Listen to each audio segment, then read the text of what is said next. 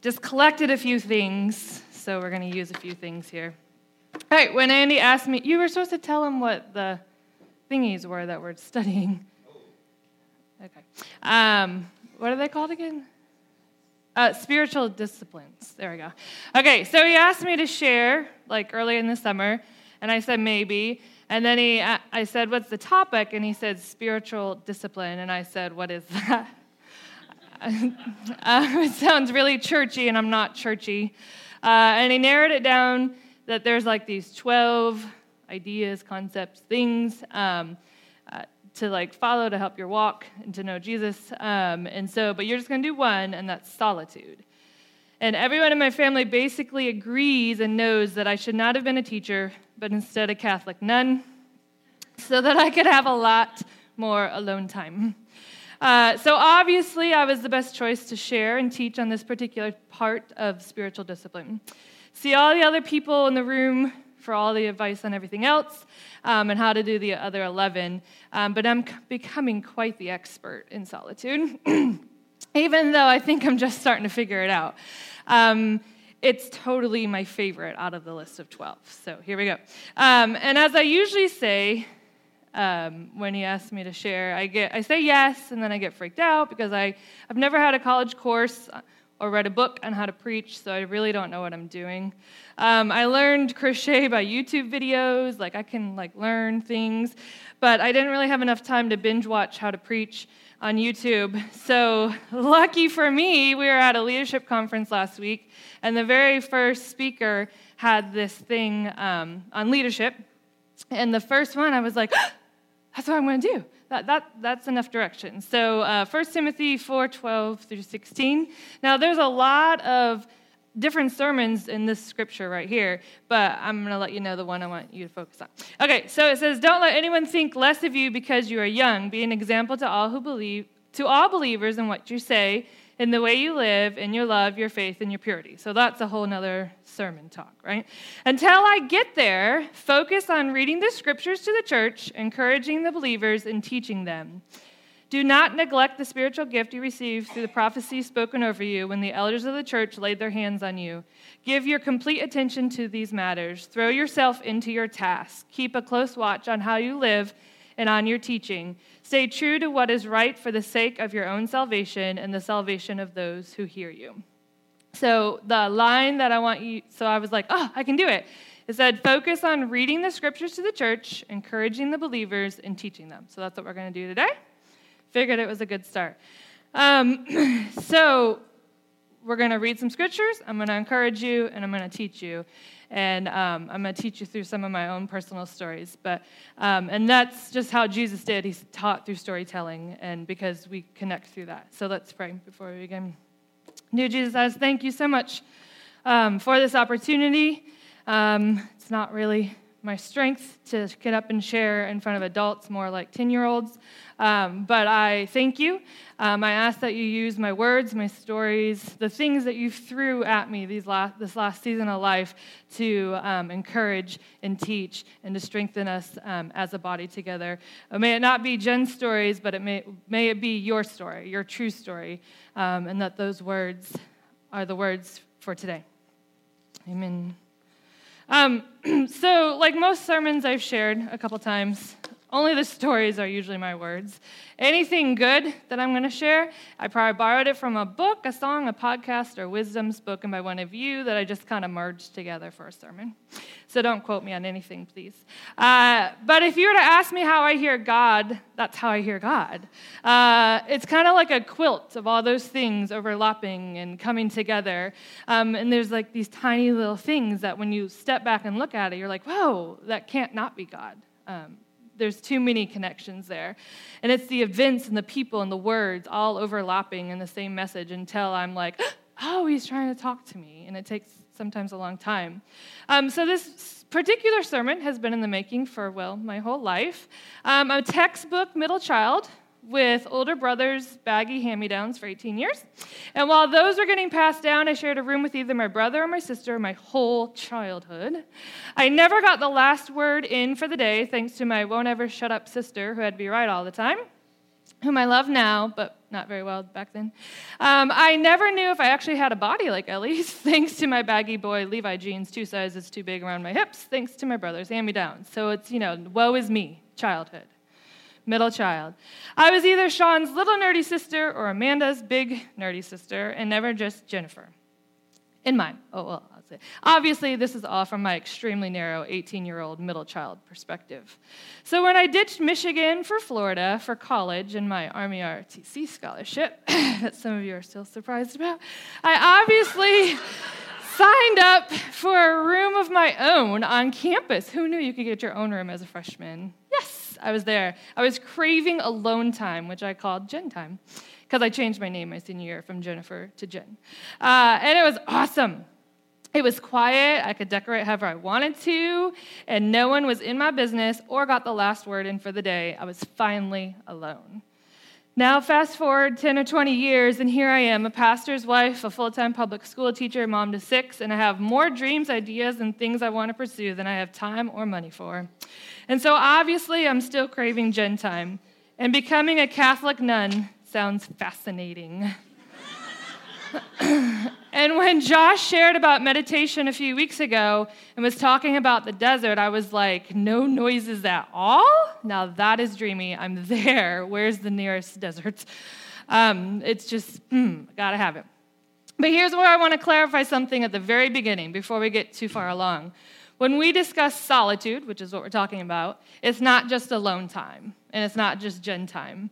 Our lives are full from sunup to sundown, and yes, it's way easier to get groceries just by myself and to go to Hobby Lobby just by myself and to get away just by myself, and all those things are good. But it's just so I can have peace and quiet and a mom-sized time out for a few moments or hours. But it's one-sided. It's just for me. I'm not in a relationship with anyone but me for those moments. I'm alone, but I'm not actually seeking that time for the purpose of solitude. Solitude is not loneliness. And as Richard J. Foster shares, which if you're wondering kind of what we're speaking on, this is a great book, Celebration of Discipline, and it kind of goes over the 12 that we're sharing on these 12 weeks. Loneliness is inner emptiness. However, solitude is inner fulfillment. When we experience solitude, we don't fear being alone, for we know that we are not alone. We do not seek time to be alone just to avoid people, delightful, but to hear the divine whisper better. See, that's key. Alone time and solitude, two separate things. It's not just to avoid people, but instead the purpose of solitude is to hear the divine whisper better. If you flip to any of the first few books in the New Testament, you will read for yourself over and over, and we're kind of on a schedule here, so I'm not going to do that. Jesus regularly sought the wilderness, time alone, up in the hills to be alone. Before big events and after big events, he sought out lonely places, but he wasn't lonely. If I have the same power of the Holy Spirit living in me that we sing about and proclaim, that in fact I am to model right after him and do the same thing. And life is a balance of community that involves friendships and families and doing life together, on one hand, and safely being alone. Andy and I found out early on that we were really different. Getting married, I thought we were the same because our values and morals were pretty much spot on. We believed in the same thing and the same Jesus and all these things that are important to get married on why you get married, we were together and agreed on. But after years of the same disagreements, we finally realized that, man, we are so different. He can re-energize with people and going and just a few hours of sleep night after night. And when we're finally honest about what makes us tick, I can be with people. I'm a teacher after all. But to be on that stage, I have to have a lot of quiet time before and after. I, in fact, energize without people and with lots and lots of sleep. And so we have to balance that out. And out of respect for each other. It's community and alone time for solitude. But it's not just alone time. It's alone time for a purpose. And in our American culture, we are brainwashed to dream big. I fell for it. And go after it. And it's kind of an American thing. Not every culture is like that. But we're to be the leaders, and we're to lead, the leader in me, lead. That's not what a leader does. Lead. We lead families, we lead classrooms, we lead corporations and teams and events and on and on and on. You dream it, you lead it, and then you repeat it, and you keep going, the American dream. But recently, I took a solitude trip. And in our marriage, based on who I am and what I do for a living and my personality, I'm just simply better at this than Andy. In case you haven't figured out what he wanted me to share on this particular one. He's just learning this one. So I planned a camping trip by myself in May to the Smoky Mountains right after school got out because I was fried.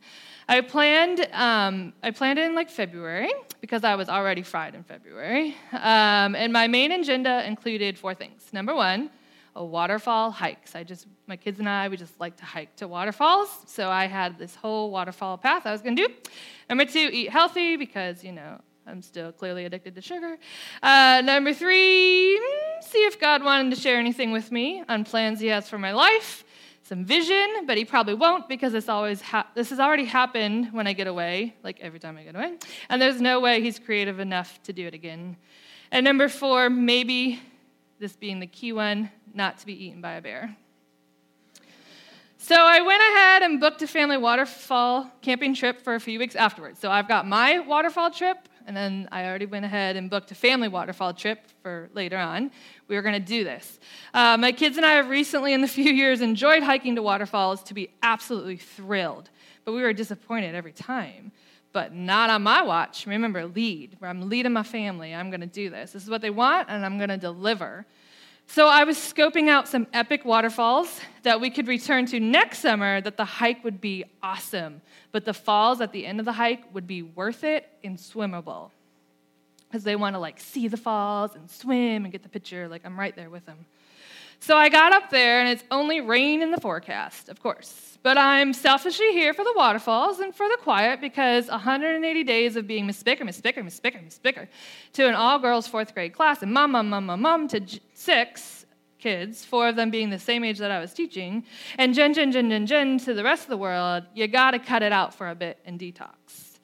Also, let me slide in here. Okay, so here's why I'm talking about it, and I'm going to tell you about this trip because it's kind of important, but you have to kind of know some backstory to get there, and then we're going to talk about Scripture. It's coming. Okay, so, and that's in general. You got to know people's backstory to understand the version of the person you see today. We've all gone through stuff. So pause real quick on the waterfall story, and I'm going to kind of quickly explain what led up to this as well. So while we were doing this study with the Vineyard College and Career Group, so this packet that most of us went through this last year, I discovered, who knew, that I have a pattern of hearing and listening and knowing that God is for me and with me when I'm away by myself and in nature. And usually involves coffee too.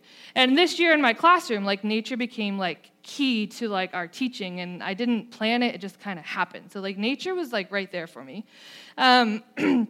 And so when we were reflecting on some of the questions in the packet, these things kept coming up, and I'm oh, I heard God there, I heard God there, I heard God there. And so I want you to kind of see this pattern in my own life. So when I was 18 or 19, I don't know. Oh, it was in college. At the lake in Michigan, not Lake Michigan, which is epic, but another lake, I finally realized it was okay that I might be single my whole life. Of course, you know how the story goes. 3 months later, you meet the Andy boy, and all is fine. But at the time, I was finally okay with that. And so it was nature. I was alone by myself at the beach, and I finally had a peace about being just who I am. And then the next event that was kind of big on the list was I was driving over this bridge and over this river in Seattle and gripping onto the steering wheel, belting out No Longer Slave song that happened to come on right at that moment. I don't do bridges. And declaring and believing with my whole heart for the first time, I am no longer a slave to fear, but instead a child of God. And this is when adoption was simply too much. It was too much for me. It was too much. It was hard. It was too hard. And he split the seas of whatever it be. My seas of the time was adoption and parenting and making these kids as part of the family. And so, but the line in the song was that he split the seas of fill in the blank so that we could walk right through it. And so again, we have a pattern of nature, being alone, a song or a scripture, and that's usually kind of a theme for me, jumping out, and this was at the coffee shop before I drove, and just this peace. In Finland, I was in Finland a couple years ago, and we were driving past this winter forest of white, and it was pure magic over and over. And I was trying to process why I had a meltdown in the home ec room with the sewing machines when we were touring schools. And that's when I knew, once we got back on the bus, and it was just tree after tree after tree, I knew for the first time why I believe what I believe in education and what it should look like for children. And again, the pattern is nature, being alone, life, all this life stuff's overlapping, and a peace.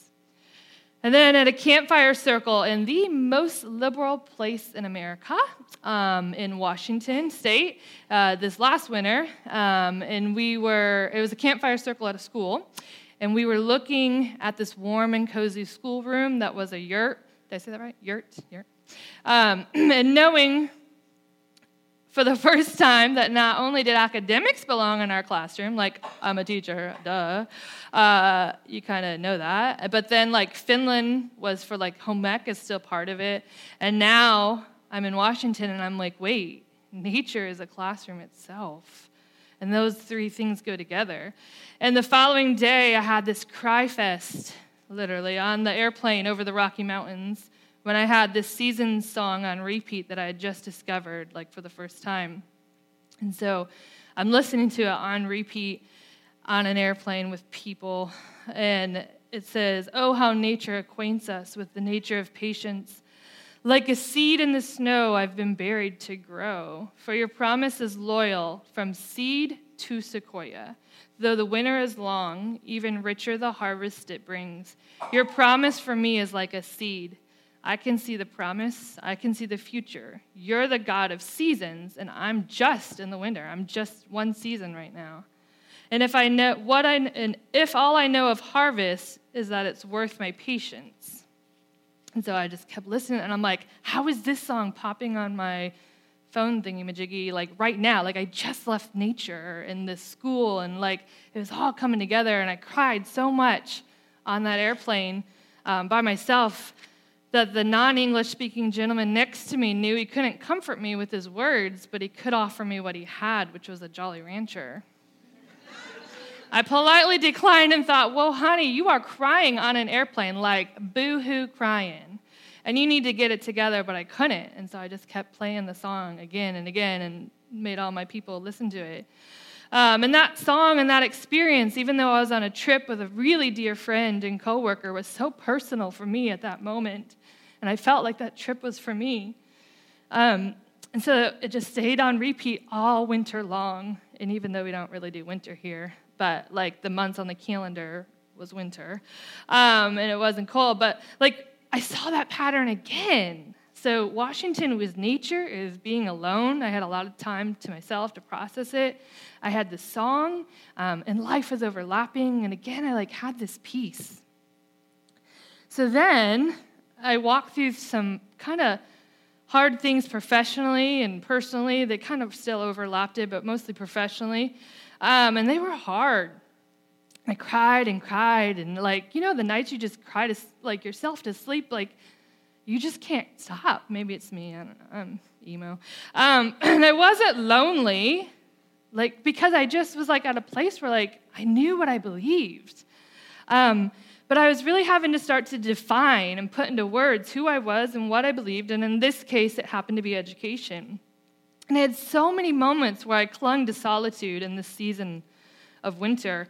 And this is just one of the ways God brings us into a hush, a stillness that may work an inner transformation in our souls, as Richard Foster reminds us.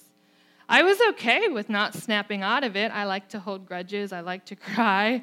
And I wasn't going to snap out of it. It was a season because he was refining me, and I knew it. Where I felt like I was in hot water for being too passionate, a bit crazy, and creative in one classroom setting, a totally different classroom setting called me out on it too, but said, bring it. Bring the creativity and the passion. We need it. And they didn't even know what I was walking through. They could have used any two words in the English language to describe who I was as a teacher, and they used the ones that were causing me to cry deep down in my soul because they were causing conflict, and I don't like conflict. And I wasn't trying to be conflict. I was just trying to be me. And only God writes those kind of chapters. I wasn't going to cry. Again, this season was a lot of alone time and a song and people speaking truth to my soul and walking through hard days. He let me walk through that part, or the pain, because he was weaving my heart and my passions and my creativity together for the next right chapter in my story. So I'm sure you've seen my patterns here, and there are so many other super cool stories that are all part of that, and dreams that I had, and like real dreams like at night, not Jen dreams. But it's a really rich story, like plot line. But for the sake of time, and me personally, when nature and feelings and God and relationships and songs and Bible verses and stories and people speaking into my life all merge, I choose to take the time to step back in solitude, to see how this is overlapping. It's a big deal. It gives me this peace that can only come from God. Solitude isn't just hear God's whisper to know what my next steps in life are, which is good and helpful, but it's also about growing in our relationship together. It's God and me, period. Nothing else. Everything else is extra. And listen to this good, juicy tidbit. This is by Bob Goff, and I'm just going to read you this page because it's so perfect. Hold on, I gotta grab a tissue here. Okay. What if we found out God's big plan for our lives is that we wouldn't spend so much of our time trying to figure out a big plan for our lives? Perhaps he just wants us to love him and love each other. Our ability to change is often blocked by our plans. Some people look for shooting stars or ladybugs landing on their noses as answers from God. Sure, he could communicate this way. But honestly, while these kinds of things have happened to me, they've never really felt like answers. They just felt like reminders. I don't think God uses card tricks to get our attention. Rather, he gives us hopes and dreams and desires. He gives us, I can never say these big words, tenacity and resilience and courage. He's made us good at some things and horrible at other things. He brings joyful, beautiful, fun people into our lives and a few difficult ones too. Sometimes he changes the trajectory of our plans by taking away what we're comfortably known and letting us fly through valleys that are deeper and narrower than any we've been through before. Don't ignore the green lights you already have. What delights you? What fires your imagination? What fills you with a deep sense of meaning and purpose? What draws you closer to God? What is going to last in your life and the lives of others? Do those things. They're your green lights. Most of us already have more lights than we need. Don't wait to join a movement. A movement is just a bunch of people making moves. Be a movement. Figure out what your next move is going to be and then make it. No one is remembered for what they only planned to do. So in small group, when the questions were things like this, which a lot of you went through the same thing, and you're like, yeah. For me, they were like home runs, man. When are you most aware of God's presence and love? When are you most able to live out that presence and love? How does God manifest his love for you? How might you be able to best grow in actively living out and embracing the kingdom of God? These chapters. So for me, it was like the lake, the bridge, the finished forest, the Washington campfire are all huge examples to answer these questions. And those questions were in my face and on my heart when I planned this solo camping trip. Okay, so back to this summer's camping trip, the hiking trip by myself. But yet, I really doubted that God could actually show up and speak to me again in the whisper that I couldn't deny he was still working in my life, and he chooses me day after day after day. So here I am camping solo. It's Tennessee in May, and the first I drove by myself, and I put my tent up in the rain. I cooked my own meals and no sugar. So I'm ready for my first hike. It's the next morning. It's about 45 minutes away, and the parking lot bathroom is disgusting. There are no maps of the trails, and so I'm forced to wing it. However, the path is marked, so it's beautiful. It's not raining. I'm in the forest. I have the right gear. I mean, I freaking look like a professional hiker. I have the right shoes. I have the official hiking poles, both hands, and I have water. I'm good. The path is marked. I'm hiking so that I can enjoy an epic waterfall. And it's swimmable. I already knew that based on my research. And my tribe is going to think I'm the best mom ever when I bring them back next year. Hike on, sister, is what I'm like self-telling myself here. I got this. Oh, and there's no way God can speak to me again in a nature setting. He just did that 6 months ago. So I'm still good from like 6 months ago in Washington. And then the path dumps me at the river and gives me no further directions on how to get to the waterfall. And I'm ticked. How could this happen? This is why I'm here, to get waterfall pictures. I am not about to turn around in defeat. So I analyze the water flow and infer that I must go left because the water is flowing right downstream. And obviously the water is being pushed by the waterfall. I'm basically a genius at this point. So before I know it, I'm like, I got this. I'm up to my knees, and it's getting deeper and deeper and more dangerous, and there's nobody around because it was crack of dawn. Amazing how much energy you have with nobody with you. And I think perhaps this is not so smart. I don't want to my children to be orphaned again. So I turn around in defeat, and then I get, Andy too, yeah, you're fine. You'll be good. And I get ticked again, and I think, no. Things have been too hard these last 8 years of parenting and this last season at school to just give up on this. Gosh darn it, I'm going to figure this out. I reminded myself that I have the right gear, supplies, and now it's a mental game. And so I crisscrossed the creek back and forth and finally reached the goal of the waterfall. I took approximately 36 selfies and started to cry. It's the theme I also have. I noticed a couple, and so I'm taking pictures, and in my selfie, I'm like, there's a couple up at the top of the waterfall. And I'm sure it was clear on my face exactly my thoughts on that. And I said to myself, wait, you didn't earn that waterfall picture.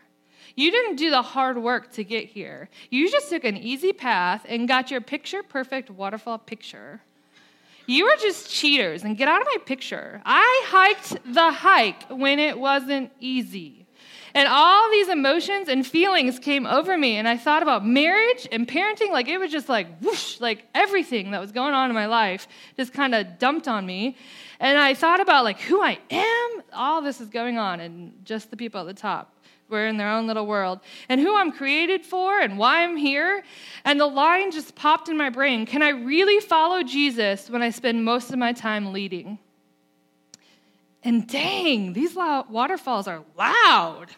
It's too loud. In fact, they're pretty, but I got to get out of here. I need the quiet hiking path again because I just wrapped up 180 school days of loud, and I cannot handle another moment of rushing water. Everything in life is rushing and rushing and loud and loud and loud. But the hike was fun and hard and quiet. And I just took that nature moment to hear God's whisper and soak it in. And so I went on another hike to another waterfall, and sure enough, dang, that waterfall's loud too. And so I planned this whole trip for the waterfalls, and I didn't even like them. And it was a really pretty final picture. I took my picture just so I could prove I was there and Instagram it. But what I really, really, my favorite part of it was all these moments that I felt like I was finally, hearing again. But the dreary, rainy 2-mile path to the waterfall was way better. It felt like I was in a life-size fairy garden, and the hidden tiny waterfalls, basically just small trickles here and there and not on the map, simply took my breath away. They were so tranquil. Everything was green and all naturey, and I was alone on my path all by myself for an hour, and there were no bears. It was good. And I wasn't expecting to enjoy the hiking part of the hike. I wanted the waterfall experience. I was expecting to enjoy the waterfalls at the end of the path, but I needed to remind myself to slow down and be quiet and finally learn to enjoy the hike we call life. And every hike to every waterfall, I kept having these crazy takeaways. It's just another waterfall, but I kept learning. And when I thought I could observe no more, bam, another aha moment from God. On one hike, there were lots more people. It was very touristy. And these random hikers started cheering me on because I look professional. and saying, oh, you're going so fast, keep going, you got it. Those are great poles. Where'd you get your poles? And I was like, well, how fun to get cheered on. Wait, do I ever cheer people on during their hikes? Like, do I cheer strangers and friends on when they're hiking through life? It really helps. I should probably be more encouraging to people in general. I wasn't setting out to get aha moments, but they kept happening as I kept hiking. And then another waterfall hike, I went almost to the edge of the top of the falls, and bam, I instantly knew what this hike was teaching me. Stop and take the detour. I just saw a sign, was like, I don't have anybody with me. I can make my own choices. I'm taking it. And so I chose to go to this waterfall, and I took a risk on the edge. And we need to take risk on the edge sometimes, but don't stay there, just long enough to grow in bravery. I promise you, these are not Jen Baker thoughts. So I went from Jennifer to Jen to now I'm just Jen Baker. That's like a first name. These were little life nuggets of encouragement right from God, because I don't think like this. It took the hike and a refocusing on what was important, and not the waterfall picture that I went for, but the hike journey for me to hear God's divine whisper again. It's not about the final to-do list, the job you're working your entire career for, the final family picture you hope to achieve, but the hike with God through it all. The relationship you grow into after spending time hiking through hard stuff and fun stuff and mountaintop, really great stuff, and valley low stuff. Valley low, not so fun stuff. It's the hike on the path. It may be up, it may be down, but it's mostly just mundane. What's the word? Mundane. Yeah, I can't say that word, but you know what I mean. Just kind of keep going. Okay, so that's the background stories that I needed you to know to set the tone, the scene for this scripture. So if you could put up 1 Kings 19. Okay, so all that's important. So here we are, 1 King, and again, I just stole this one from our little Bible study for the church this year. All right, I'm starting at 11. The Lord said, go out and stand on the mountain in the presence of the Lord, for the Lord is about to pass by. Then a great and powerful wind tore the mountain apart and shattered the rocks before the Lord, but the Lord was not in the wind. After the wind, there was an earthquake, but the Lord was not in the earthquake. And after the earthquake came a fire, but the Lord was not in the fire. And after the fire came a gentle whisper. When Elijah heard it, he pulled his cloak over his face and went out and stood at the mouth of the cave. And a voice said to him, what are you doing here, Elijah? So we think it's loud. We think God's voice is loud. It is the windstorm, the earthquake. It's bright like the fire, and it's not. It's the gentle whisper. And so solitude doesn't just mean alone time. It means it always involves the act of listening. It's the awakening of all of our senses, but especially what we can hear. The purpose of silence and solitude is to be able to hear and see. You can work by yourself and live by yourself and grocery shop by yourself and still not seek a purposeful time of silence and solitude to be able to see and hear God. We have a choice. And it's only a choice. It's never forced, ever, to be in a relationship with God. I guarantee he has more wisdom and guidance than the New York Times bestseller, your group of friends, and all of social media combined. And to borrow a few lines from Andrew Peterson, supposedly he's a singer, songwriter, author. He says like this. He says things are going to happen, like the resurrection, and then when it does, we're like, whoa, how'd that happen? This is why solitude is so important. When a farmer plants a new seed for a new season, he has to tear open or dig into the world. He has to open a wound. And this is how he works. Therefore, if you're going to bear fruit for the kingdom, then you are signing up for DCF. Deny yourself, bring up your cross, and follow me. It's the only sermon I remember from youth group. And that's basic Christianity. You're going to get wounded. It's going to hurt. But you are not in crisis because he's mad at you. You're in crisis, which is walking the hard hike, because this is the only way. And it's the right way. And he could come up with other ways, but this is the only way that's right for us. And one day, the wounds, the scars, they will all make sense. And this is why solitude is so important. When Jesus was resurrected, the scars were still there. If we turn to John 20. 19 through 30. On the evening of the first day of the week, when the disciples were together, with the doors locked for fear of the Jewish leaders, Jesus came and stood among them and said, "Peace be with you." After he said this, he showed them his hands and his side, and the disciples were overjoyed when they saw the Lord. Then Jesus said, "Peace be with you. As the Father has sent me, I am sending you."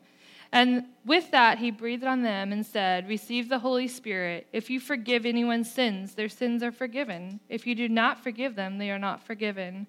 Now Thomas, also known as one of the 12, was not with the disciples when Jesus came. So the other disciples told him, "We have seen the Lord."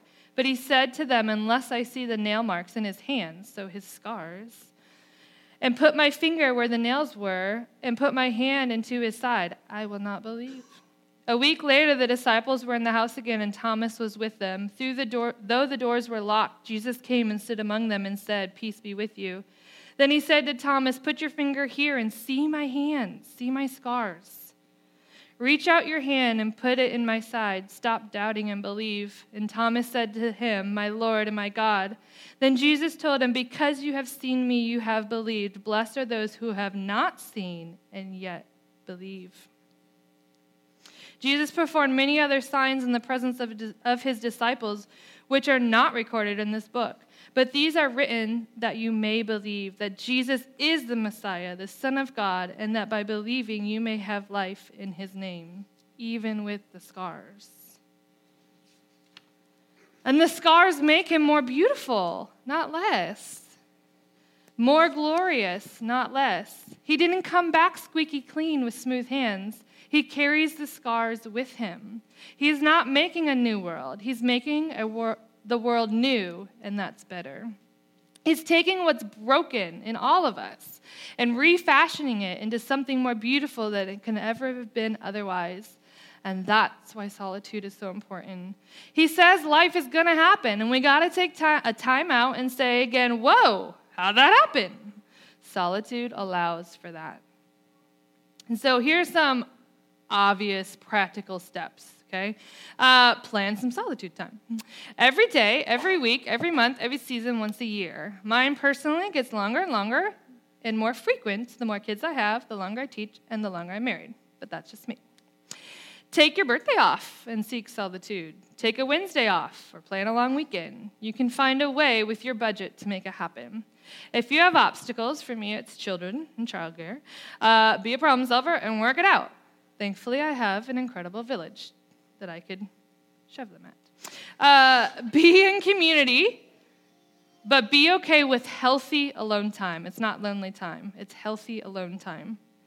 I read a quote from a book, something to the effect of, "You might be boring if you don't like to be alone by yourself." Number 3, when it's super busy and productive and go, like life is crazy, go waste time being just with God. That is the time. When is the last time you walked away from all the noise and in the middle of the noise when it was actually the worst time to go on a solitude journey? These are the moments when we are reminded that although we are talented and gifted, we still need to find our total dependence on God. And like I shared in another sermon, like for me, it's adoption. I could do it all until I adopted and I realized, I can't do it all anymore. But what's your story? Like, you can't do it all alone. You have to depend on God 100%. If you never turn it off, the TV, the radio, the phone, social media, there's no way. If you don't turn off your own mouth, there's no way. Shh, shut up. Be still. Go away from distraction and just wait. He made all of creation, and that's why we're so enamored by it. And he knows how to get your attention and talk to you and be with you. It may not be my equation. It won't be my equation that I don't normally hear. It's your equation. But you have to make the choice to be quiet so that you can hear his whisper and calling and vision over your life. The last practical step to solitude is stop overcrowding your schedule. I'm preaching to the choir here. You aren't that important, I promise. Yes, we need to work hard to earn a living for our families and to be an awesome community together and to care for our bodies and to be all about passion and creativity. But dear Jesus, you got to slow down. You got to breathe. And we have to make time for solitude because your relationship with God is more important than anything else in the world. And so I'm going to wrap up here with some charges, I guess is the word. Let's see if you'll take it. Here we go. Number 1. Will you not only seek out healthy times to be alone, but will you seek out times to hear God's voice? It's a whisper. It's not loud, and it's totally not in your face, like the windstorm, the earthquake, the blazing fire. It's the peace of his whisper in your heart that lines up with the truth of the Bible and how he made you deep in your soul. Number 2, stop leading everything. Yes, we are to lead many things, but we don't lead God. We follow God. We serve others out of our overflow of being filled up by God. How can we follow God if we're too busy leading everything? Stop leading so that you can get to the mountaintop as if that's all that matters. So it's not just, I got to get to the next mountaintop because it's just there. That's all that matters. But most of life is in the valley. I stole that from this week. And the coming and goings of the path, the hike. That is where it's at. Number 3, when you take the time to allow for specific moments of solitude, remember Jesus. He went away from people time after time so that when you are with people, you are fully and truly present. You should be aware that you are most patient and understanding of those who were on your last nerve. We need time to remember that every single person was made in God's image and that there's no pecking order with people, just chickens. You aren't any better than anyone else. Your compassion for people should increase after times of solitude. Oh, I have another 3. I guess it's a 4. Will you take time? Okay, here we're going to get a little. I'm just going to kind of, this is good. Will you take the time to stop, to reflect, to see how all these tiny things are writing a bigger story that only God can write? Will you slow your roll and see how that valley and that mountaintop and that hike through the rainy path is connecting all the dots? Will you be brave enough not to stay where you are, to grow just like nature does, to not only be okay with the seasons of life, but to embrace them as a part of your story for his glorification, not for personal glorification? Let him lead you on your hike. Be okay with just the hike of life itself. The waterfalls and the final picture will be beautiful, but the little life nuggets, the songs that you keep on repeat, the scripture, the people in your life, the words spoken over you and about you, what you are learning and how you were created like no one else on earth, the times where you're just crying and letting the Holy Spirit heal you, not anything else, and speak through you through your tears, the true story of Jesus that he wants to be in communion with you. These little things are all woven together just for you, in a way that makes sense just to you, because God knows what makes you you. We don't just take communion like we did this morning, but we remember that we get to be in communion with the living God. We are made with a hole that can only be filled by Jesus. Will you take all those seeds and put away your selfish self and let God plant you in this beautiful garden right now and right here? We can look to nature to remind us how he works through seasons to make us more like him. Will you let yourself be filled with wonderment? That is a beautiful word. Wonderment again and again and again. Will you appreciate that he has made the sunrise, that gardenia, that sequoia, to the micro, to the majestic of all things found in nature, all to remind us of his incredible creativity? To quote a friend that doesn't know we're friends on Instagram, it was on my feed this morning, and it was exactly what I was trying to say. In a world that offers 1,000 heartaches, noticing and being filled with wonder over and over again help our hearts as we journey through this harsh world. It's not a secret that it's hard and harsh, but we got to take time to stop and see that and appreciate that and be filled with wonderment again and again and again.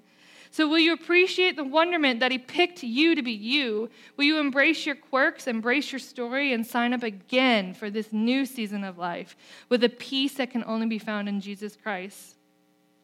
I want to end with a few lines from a song that started to play on repeat during that trip. I usually get a song and for a season, and my kids are sick of it, but I just have to keep playing it again. And I think it's a banner song for solitude. and I won't sing because that would just be bad. So, come weary and tired, worn out from life. I know there's some of you in here that are. Step out of the shadows and walk into light. Come sinner or saint, slave man or free, bring blessings and offerings, then you shall see. There is a peace to settle your soul. You've been tempted and shaken and tested and failed. You've been so far from Jesus and too close to hell.